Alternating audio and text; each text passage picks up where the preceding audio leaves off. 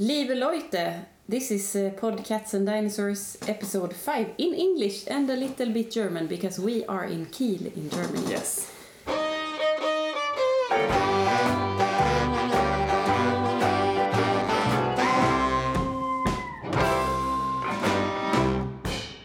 Today it's me, Tove, as always, and you, Philip, here as well. And our super special honorary guest, Jan, the booker of the Culture House Hansa 48. Hello. Super welcome.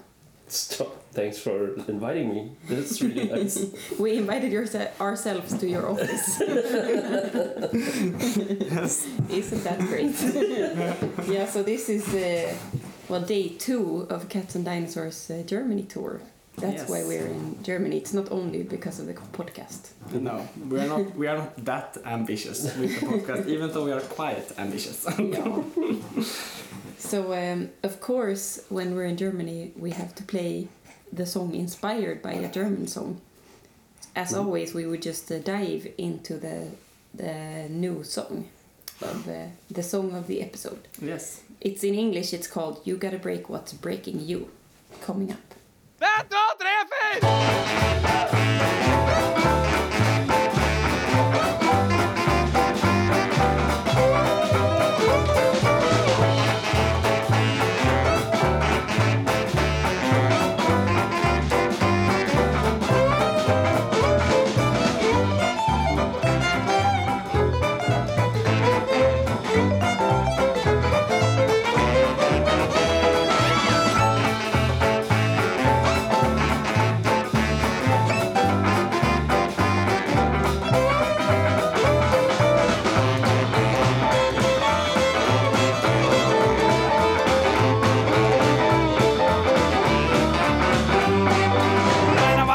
In middle school, my mama said, "Don't be a fool. This may come, this may go. But it's one thing you have to know. You gotta break what's breaking you. You gotta break what's breaking you. You gotta break what's breaking you. You gotta break what's breaking you. You gotta break what's breaking you. You gotta break what's breaking you." Each system of oppression has an economic base. So if we're gonna change it, this is what we have to face. You gotta break what's breaking you. You gotta break what's breaking you. You gotta break what's breaking you.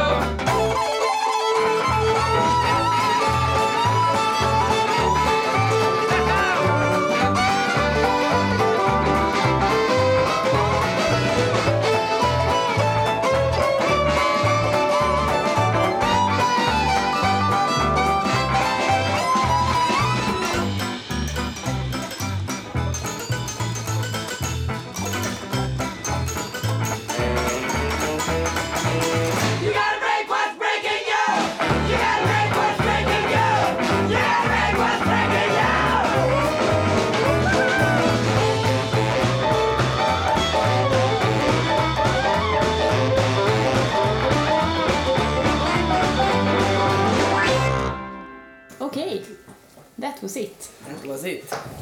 Philip, do you want to say something about this song? But maybe our esteemed guest should say, you've heard this song, of course, the Swedish version and the live version. Yeah. 3 times. Because we played 3 times at Hansa 48 now. Yeah, did you play the first tour? I don't think so, that's no. true. I don't think we did. No. Came up at this last year, first time? Yeah, probably. I'm not sure. But it's so much more fun to play this in Germany, though, than in Sweden, because here people know the reference, which is, now I'm going to say it in German, Tonsteiner Scherben. Perfect. Was the band, and the song in German is called Mach kaputt, was euch kaputt macht. Oh, maybe we can put... I will clip in a little reference for it later. Yes. Mach kaputt, was euch kaputt macht. Mach kaputt, was euch kaputt macht.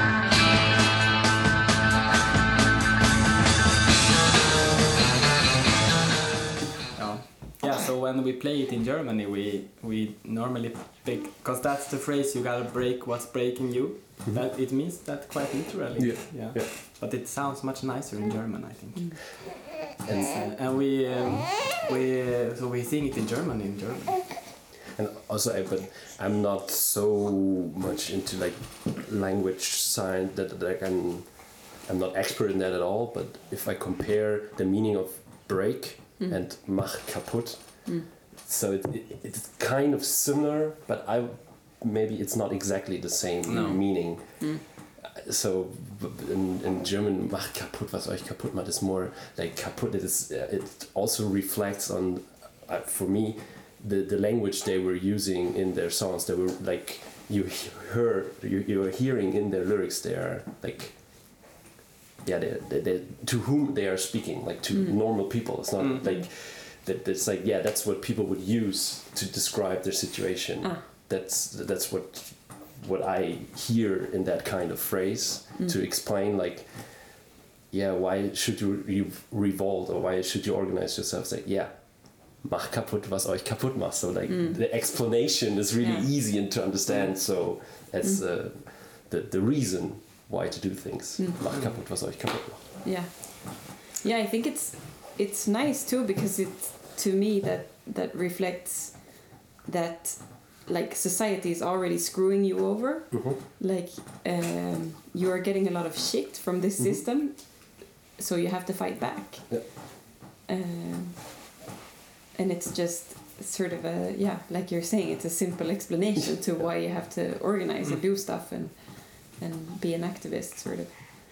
As like getting this entrance, like you brought up, of course, this is not the possibility to get into all the details of how society or capitalism as structure is interfering with our lives, and where like you can name every part of your life where you see it's not that if you break it down, of course you have you have bad individuals who piss you off or do bad things to you, but how like the structure behind it interferes in so many parts of your life, which comes and at the end often down to capitalist methods of organizing things.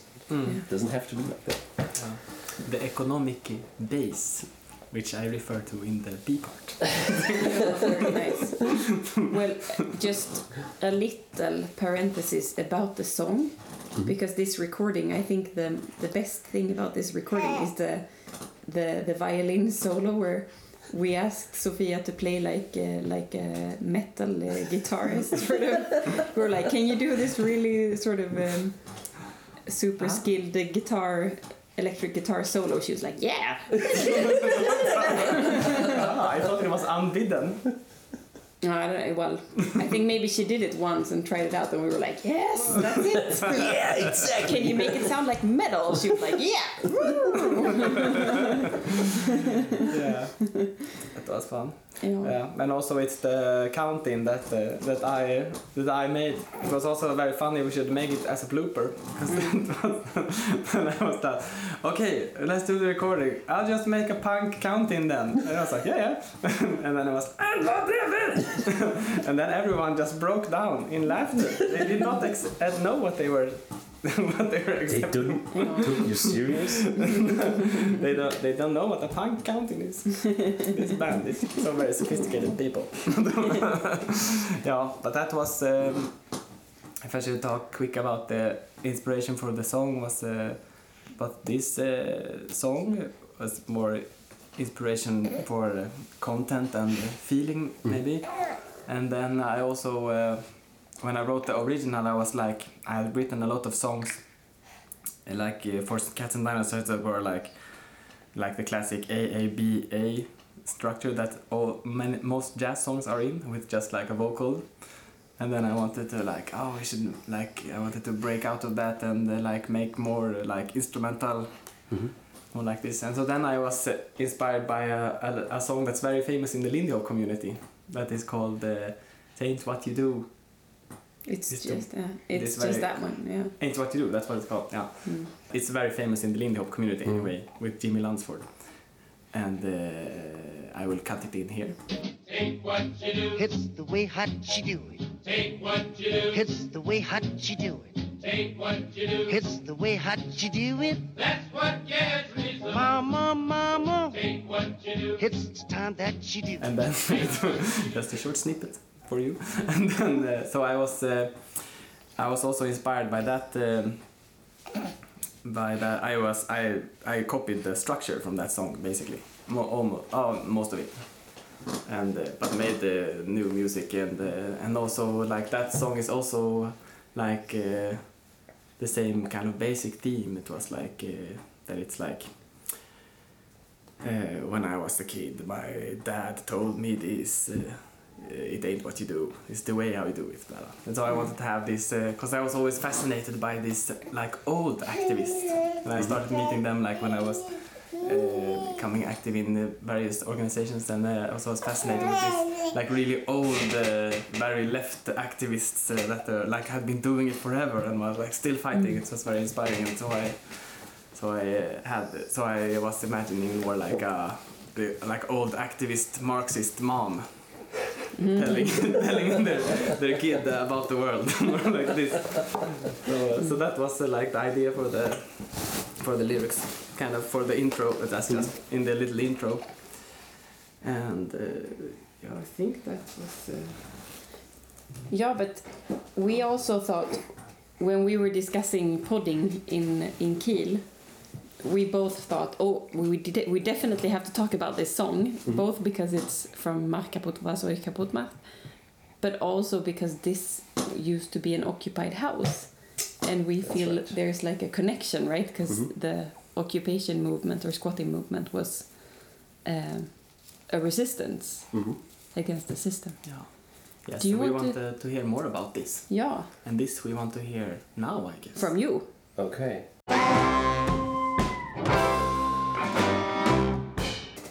First, of course, I have to blend in that I'm not so much of an expert of the whole movement in Germany as it existed, or how, for example, also because we're talking about the song, how big of a part Tonsteine Scherben were in there. Because it's like you said yesterday on stage, it's kind of a proto-punk, and of course it's an activist band. They played a lot of venues and helped a lot of causes with their shows.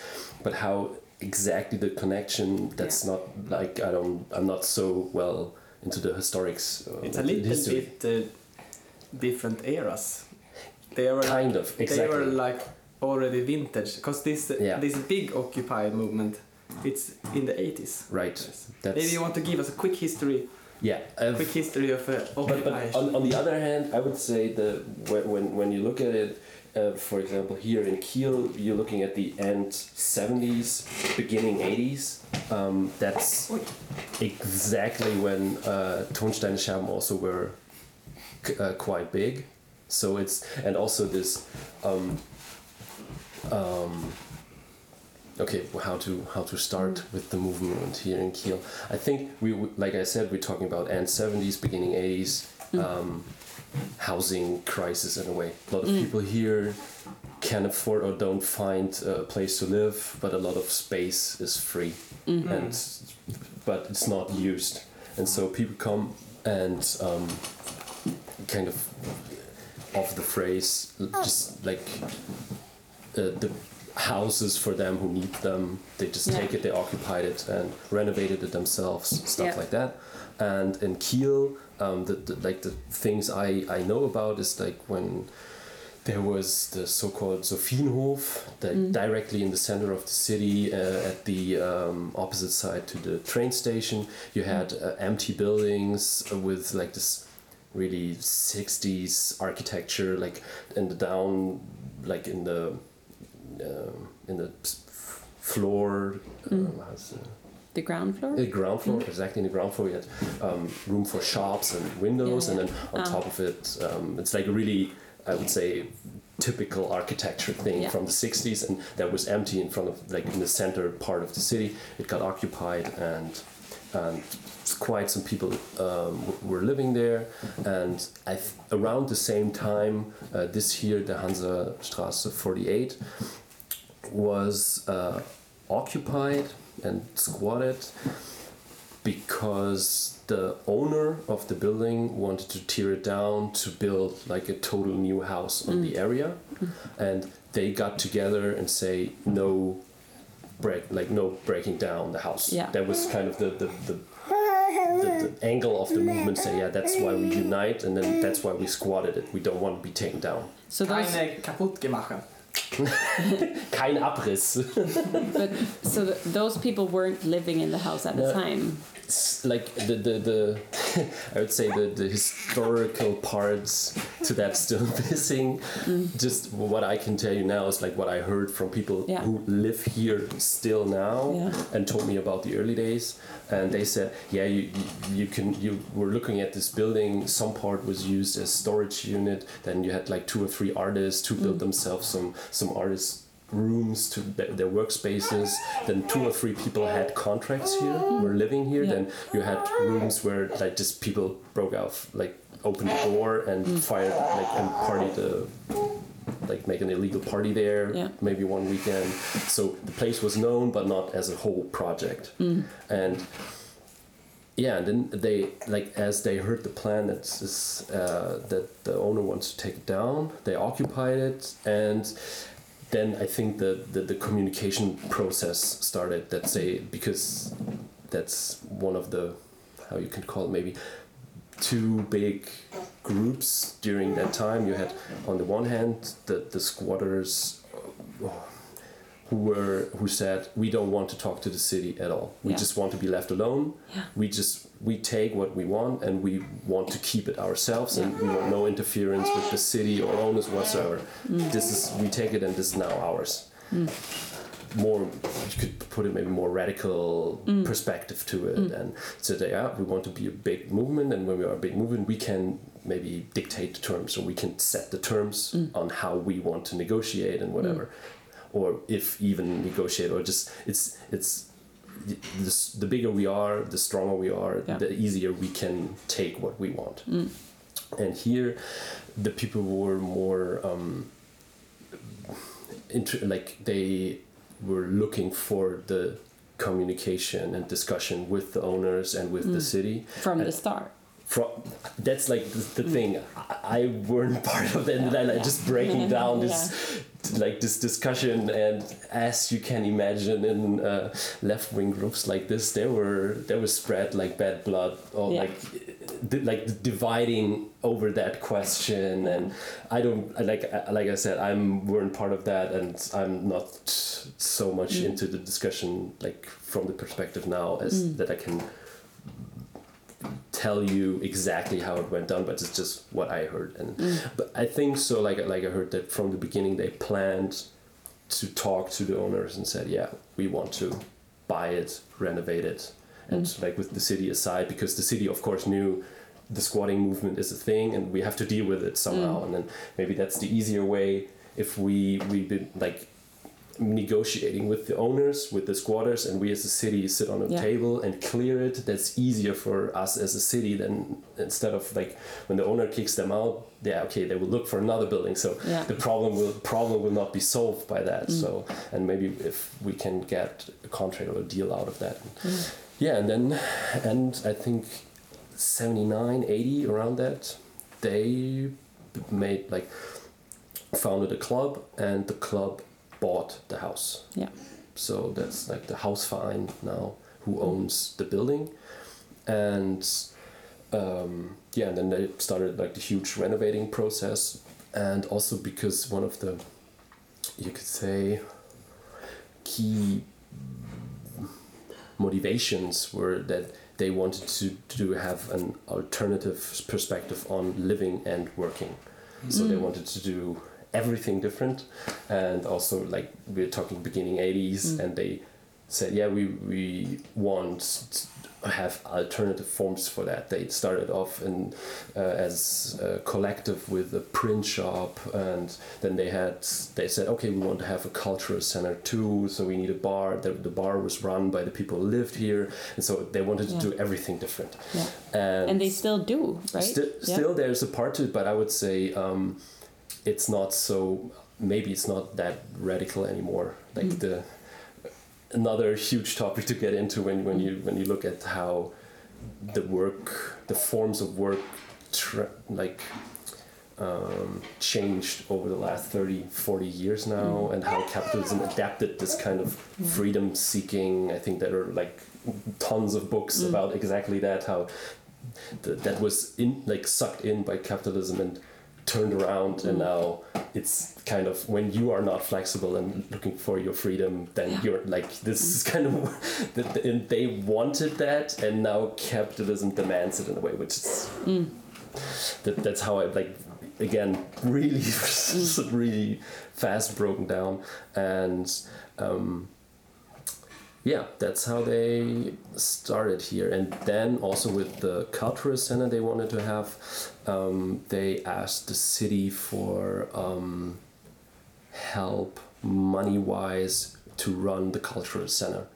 And also that started 81, that this cultural center is getting like money from the city to organize the program, to like pay the jobs from the people who are doing that, to organize that, like my job.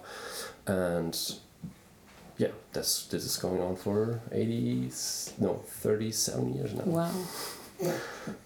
And so, like, for everyone who hasn't been here, can you sum up what the Culture Center does? I would say we offer a really colorful program, starting like what we had last night with you guys, shows from local bands on one hand, and also trying to book in international music as well.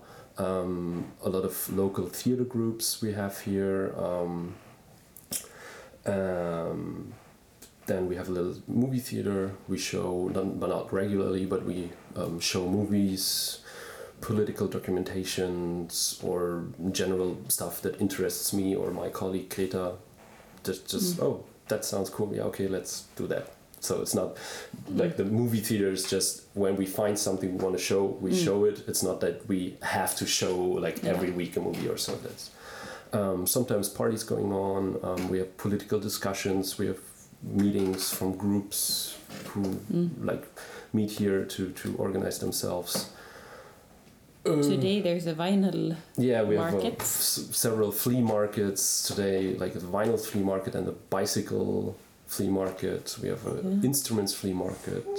What? Oh, we can never come to that. We won't fit all the stuff in our car. No. Okay, I will not tell you. It's the second Sunday in April and October, but you didn't hear it from me. And you have a wonderful art exhibition. Yeah, that's something we came up with, I think, around 2.5 years ago, that we combined our monthly or now 6-week program that we print out, that is designed by different people every 6 weeks, and we cooperate with that with the art school. And so all the people who are doing the program are students there, and while their program is actual, they get the exhibition room for their works. So that's the combination. And the program is printed, I think, around 7,000 times and put all over the city. So little public, I don't know. Yeah, they will be seen with their art. I think that's something also. Do you know, like, this thing that the owners of this building and the squatters and the city made a deal, and the squatters got to keep the house? Was that common? Do you know? I think it depends. Again, the other big house I was talking about, the Sophienhof in the center of the city, for example, they got the city teared down all the buildings, so the people had to go out, and now then they built their like huge shopping center, which is still there now. Oh no! Yeah, that's that's like the memory of that is totally erased. Yes. And then, but then there They was built instead like a statue of capitalism. kind of, but the city offered some alternative objects. So there was, after the eviction, they offered other places. Then there was another one nearby the Förde, and then that one got teared down as well and evicted. Because I'm not from Kiel. I'm here like for 12 years now. That was before my time. And then after that one, they got offered the Alte Meierei, which is still now ran as a squad. That was a building offered by the city. And now I think there are also around 10-ish people living there, and we have a huge stage there, and it's more like the squadish, like you know it from any other European capital or so, like just squad kind of thing. And so that's like in the line from the Sophienhof, you can go to the Alte Meierei as an alternative object. So it's hard to say. It's like, would it be maybe, could the Sophienhof had been saved if the people were more open for discussion? I have no clue. I don't think so, because it was, as you may call it, prime real estate in front of the, like, people were looking for that to buy a shopping center there. That's like, and then you're in the way, and then you will get, like, they will take you away anyway. So, and again, I'm not so much, like, I don't know about that much objects in Germany that you can say, okay, we're looking at this and this many at 1981, and then how many there still 5 years later, and what was their strategies, and to compare it.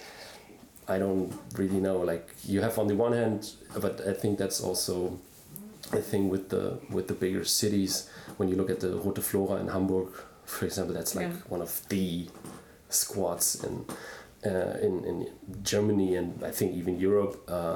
That still is like the total illegal. Like, everything that's going on there is that there is no real, I don't know how you call it, like there is no legalization of everything, of anything. They say that we do what we want, and the state has no, or the city have no interference here.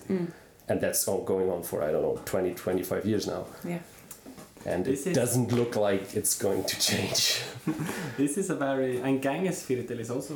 That is actually the kind of interesting comparison, I would call it, because when you look at Hamburg, the Gängeviertel is, or not even Hamburg, I think maybe even Germany in general, is the latest huge project that was successful as after they squatted it.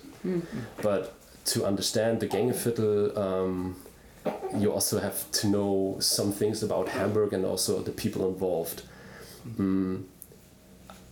I would say they knew what they were doing really, really well before they started.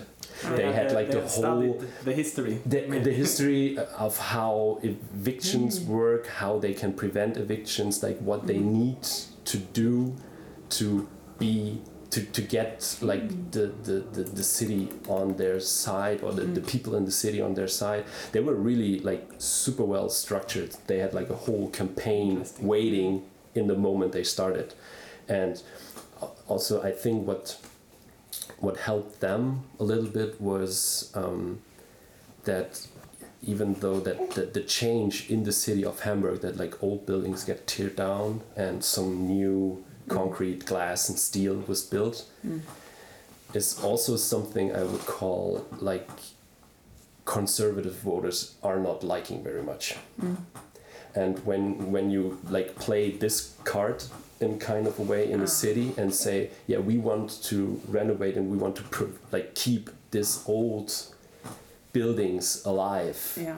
That is something, even though maybe some conservative people from the city of Hamburg could say, or actually it kind of worked that way, that newspapers that were basically conservative owned, didn't knew what really to do with the Gang of Fiddle. But on the one hand, of course, they're lefts and they are radical because they squat. But on the other hand, they have like the support from all the musicians and the culture and artists, and they want to prevent the architecture and the old Hamburg in a way, which is like more and more sold and treated down. That's really clever.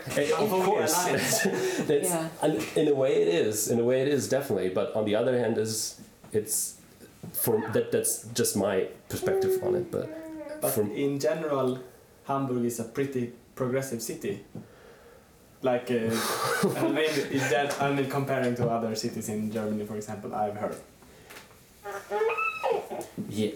Well, a sensitive subject here. Yeah, I would say it's hard to generalize in a way, but on the one hand, to understand Hamburg, of course, you can compare it to other cities, and like, of course, Berlin is the dirty one, the aggressive one, and Hamburg, of course, calls themselves like the door to like the port to the world, and of course, Hamburg by itself has more like international flavor with the harbor and everything, and wants to be cultural city and more musicians, the Beatles and all that. And but also Hamburg is, for me, my feeling, always a little bit richer in a way. But in progressive or not wise, that's really hard to tell you. But you have this, like I said, this huge conservative movement. The Conservative Party is strong there always. But in a northern way, not like in the Bavarian or in the Saxony way. That's kind of a different thing. And of course you have the Social Democrats, who I think are running now for the last years the town hall, where they say what they're doing that is not progressive at all. Like what people and what the concern of movement in the city, there's of course a lot going on, but it doesn't, I wouldn't say it reflect that much on the official politics in the town hall. I was more thinking in general, more of something. But one thing I was thinking about that is, I think is exciting or interesting about like Germany and this that what I experienced as quite a big movement of this. I mean, not just this Occupy, but that like this kind of more anarchist punk like part of the left. I experienced that it's very big here, and for me it feels like it's much bigger and like a much stronger presence than in Sweden. And this is very interesting, like in relation to like the Swedish stereotype of the German, is that like it's very like square and like very like that everything has to be according to the book, and like everything has to be very rules. And every time I am in Germany, it's like I don't see so many rules. It's really not my. It's really not my experience. But of course, except when we were in the swimming pool in Berlin. Ja. Then it was like so many rules. Keine springen. Keine springen. Vom Rand auch. Nee, nicht vom Rand springen. Yeah. And did you have to wear the hat? No, actually no not. Hats. But we did get quite a lot of Negative attention. Some negative attention from the. Badeführer. Is that Bademeister. Bademeister. Yes, but that's interesting. I think it's funny because I think like in reality it's maybe the Swedes who are the rule lovers. Also the Autobahn is like you can just drive however fast you want. Like that's not the punk movement. Oh, yeah, that's just mainstream. And that would never happen in Sweden. But it's just interesting. Like what I'm thinking is like, do you think this rule stereotype is it like is there some truth in it? Like this swimming pool experience of ours, is that mainstream Germany? And the reason that anarchy punkers are so many in Germany is because it's like you just have to. It's just Marka put the rules. yeah. So there are a bigger amount who have to flee these rules. This like rigid. Or is it a lie? The rigid stereotype. Which is the German spirit? Is it the Bademeister or is it the squatter? Oh, A true Definitely, squatter would I would never accept your idea of a German spirit. definitely the Bademeister. But I would say that Do you also have the stereotype that Germans are very sort of rule controlled by the following rules? and Yeah. yeah, of course. I would put it maybe that way, that either way, that there are so many rules, the Germans are really good in complaining about them. Which is in a weird way that there are so many just in Germany, and the Germans follow them and complain about while following. And that is kind of adds up to, I would say, maybe the German pretty good. And even, yeah, of course, the squatting world, and when you look at squats, there are fewer rules, and of course, it's not rooms without rules, but of course, lesser rules than around or other venues or other places in general. I think we also see a lot of examples in media of like big sort of mass demonstrations in Germany in different ways, where people like block a railway or the road to a coal plant, or like the demonstrations in Hamburg with the European Union meeting, was it, or the G8? G20. G20, Yeah. yes, last year. Like lots of sort of big protests that are like civil disobedience, maybe. Yeah, on the one, yeah, of course. I think you definitely have that, especially I think more in the environmentalist movement. That's more common when you look, for example, what I think that wise was a huge school was the protest against the Castor transports, like the transports of the nuclear waste. That was south of Hamburg, and what all that did to the region and to the young activists, that was, I think, that was a school for a lot of years, because it was happening every year and the people were training for it. And or with the coal, what's going on with around Hambacher Forst, all that's again driving a lot of people into this kind of action and civil disobedience. I think it's like a very inspiring movement, because it just seems so satisfying. Like instead of maybe writing an article for a newspaper or trying to call your politician, it's like you just put your body in the way of something. It's very like real what's happening. Yeah. It's very clear, like I'm gonna make these hours, I'm gonna spend these hours in this place, and that's the work I'm doing towards improving the world or helping this cause. It's I think a lot of people, like especially for the environmental movement now, like at least in the Swedish sort of conversation, we hear people talking about how they have this sort of klimatångest, angst, is it? Climate fear. Yeah, like fear or stress or you know, sort of panic about the climate, and if all those people could just use that panic and sort of put their bodies in the way of destructive industries, great, they would feel better. I think it's better than like therapy or antidepressants or whatever. Yeah. But like for the other part, I don't know how much movement or that wise is in other like parts in Europe, so I can't really compare it to say. It's like, on the other hand, when you say, yeah, okay, there are a lot of people protesting and thousands maybe, you say, yeah, but also there are 80 million living in Germany. So like when you compare it to the, like, is that how you want to look at it, or is it like when you look at the movement? Of course, it's impressive, and all the action that's taking place. But if like comparison wise, Yeah. hard to do, I would say. Yeah, of course.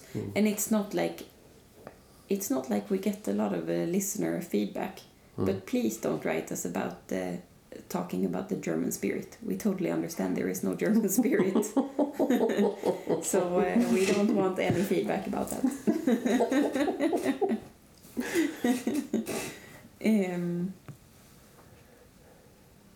So then, I mean, the sort of the pessimist way to look at this is you have 80 million people not protesting. I'm sorry, Jan. yeah. Or maybe 79. And also, like, on the other hand, when you... but I think that's with the Swedish Democrats who have experienced, like, kind of same movement. When people start protesting, doesn't always mean that their cause is in a progressive way or to evolve the society to something better. Yes. That's here, I would say, in northern Germany. It's more when, for example, it's not that when you know that there's a little wave of right-wing demonstration, all these Pegida shit and that stuff happening. When something comes up in Kiel or in Hamburg that people want to try to establish something like that too, they like immediately get shut down, and they, like, for example, in Kiel something like that was planned. Like a right-wing demonstration. Like a right-wing demonstration, Angela Merkel has to go. Like, she opened the borders for refugees, blah blah blah. That kind of stuff. Like racist extreme. Yeah. And but like in the same 2 hours later, the counter protest started organizing itself, and in the end, the counter protest showed up with a couple of thousand people here in Kiel, and the right-wing idiots didn't show up at all. Hamburg, the same. They wanted to establish this Mondays against Angela Merkel demonstration every Monday evening. There show up maybe 150, 200 people, and the counter protest is thousands. Yeah. So that's not everywhere in northern Germany, of course, and in other parts they have a little bit more problem with that. But here in Kiel, it doesn't right now feel like on the streets you don't feel it that there's this thing. On the other, of course, when you look at the commentary section under like the regular newspaper, it's like absurdities. It's like one of where I always I have to clap him on the back more. I think every time when I see him, it's one of the people who does the sound here. He dives into that and discusses with he knows on what ground he is there. It's not like he's naive or anything, but he takes that on. And that is I'm like, man, you are I would not have at least the energy to and he does it regular basis every day. And does he feel that he's reaching someone sometimes? I don't know, but I think it's more that he feels that needs to be done, not to be without counter speed. That people get this kind of. But it's also one thing about these counter demonstrations. It's because I believe it's also that's what we have to do, and it's been so clear in Sweden. When there's not a counter demonstration, the police will allow more from the racists. But when there is a big counter demonstration, that's pushing the police to set boundaries for the racists. So we have to sort of push the police in the right direction. But it's also funny because then it could look like from the outside that the left is showing up to demonstrate for Angela Merkel, which of course is not maybe your favorite person in the world. Exactly. That's a weird, I think, in a lot of political circles right now.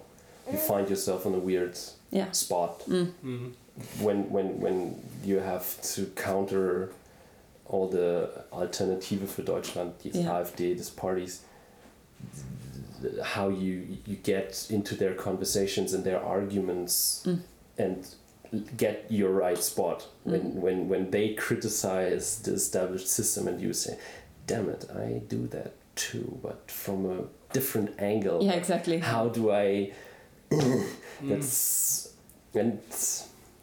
not for a lot of people not really easy to find their spot there and say, yeah, damn it, I like found myself in this kind of position.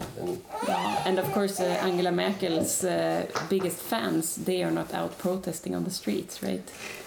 Fortunately.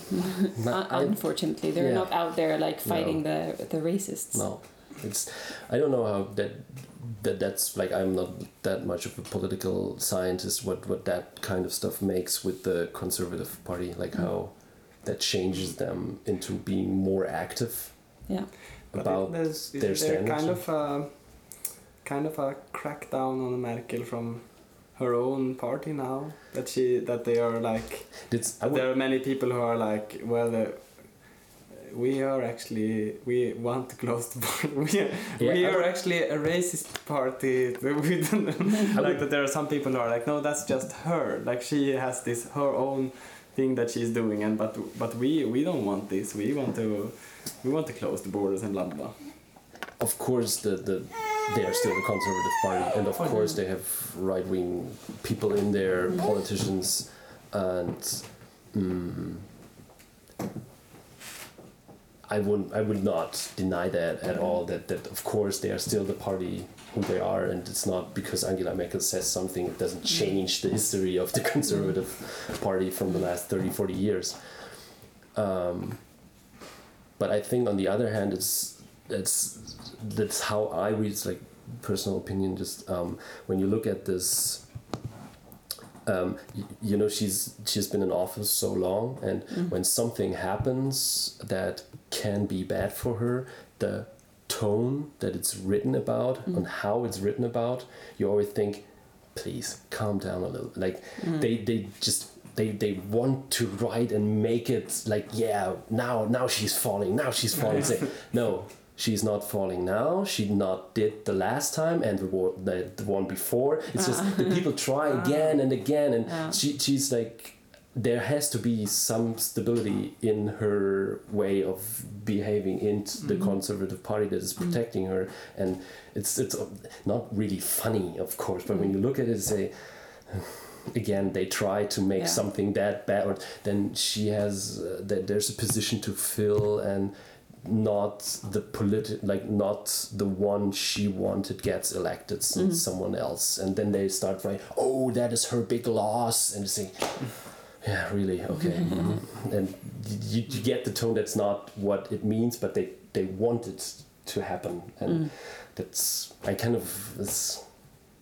don't know how to call that in a way. It's really hard to see really what is going on in the Conservative Party through the media, who always really a little bit too much want that something happened to her. And when you say the Conservative Party, you mean Christian Democrats? Yeah. CDU. Yeah. So I think we have to go to Bremen. Time for Dagens Tips. Jan, do you have some tips for us? To close the whole our journey we had, like to come back to the song, like two little things I would like to add. Like it's really interesting when you see how this band from the end 70s and this type of use of words to describe political system, but or the action against it through a really nice kind of way, then that finds a way into modern music, like with you on the one hand, and the other there's a really, really nice German rap group who released, I think it was on their first album, where he adapts that line to Mach kaputt, was euch kaputt macht, but he puts it against himself. He said, I destroy what destroys me, myself. So he turns this like against himself, like in a way, like he looks at the situation, what's wrong with the world and everything, and then he adds this thing and adds your own responsibility for the stuff that's happening around you, which I find amazing. What's the name of the artist? The band is called Zugezogen Maskulin. Yeah. There's like I think it's hard to understand, but the German lyrics that like what they did with the 2 LPs and 1 EP before for the German rap. Don't get me started on that one. And the other thing I would like to add is that you know the band Cumbia Queers, Yeah. right? Yes. You played with them. We met them, yeah. And kind of they made the same journey as you did, because I think it was 4 years ago they played Hirscher and then went up to Denmark, Sweden, and back to Germany, to Berlin. Then I saw them again in Berlin like a week later, and while they were driving to Scandinavia, they learned a song from Tonsteine Scherben, but not Mach kaputt, was euch kaputt macht, but Die letzte Schlacht gewinnen wir. Like we will win the last battle. It's like the red front and the black front and fight together, like the fighting song, and they make a cumbia version out of it and play it the first time at the SO36 in Berlin, like the punk place there is, in front of a sold out house with 700 people. They play that song, like chills. And then because like so much stuff with the Tonsteine Scherben in Berlin like happens down the street 300 meters away. We really, really have to go, because Felix, we are on a Germany tour. Yeah, we're on a Germany tour. Yeah, not a Kiel So we visit. don't get to do tips. No, we just go. Yeah. Now it's time to go. Jan, thank you so much for booking us and housing us and feeding us and talking in our podcast. Yeah, as hope much as I could provide on the squatting history. Yeah. Maybe that Bremen has actually also a little interesting history about that because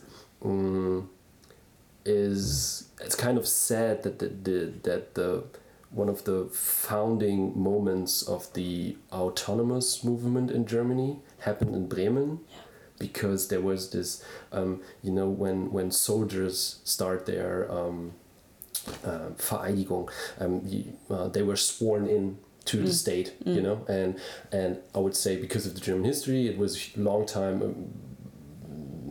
The military was not really seen in German society, and then in the 80s they tried to, like Cold War and everything, they wanted to change that, and so they made the sworn-in ceremony in the huge football stadium in Bremen. They wanted to do that as a statement, like Germany and his soldiers and everything, and there was like one of the huge and biggest riots till then happening in Bremen, and a lot of people got in, like actually fought the state, and that was where a lot of people had first time like encounter with violent and riots, street protests, and maybe you can take that up and meet someone in Bremen to talk about that. Podcast series. Yes. we will see. But Okay. Thank you so much.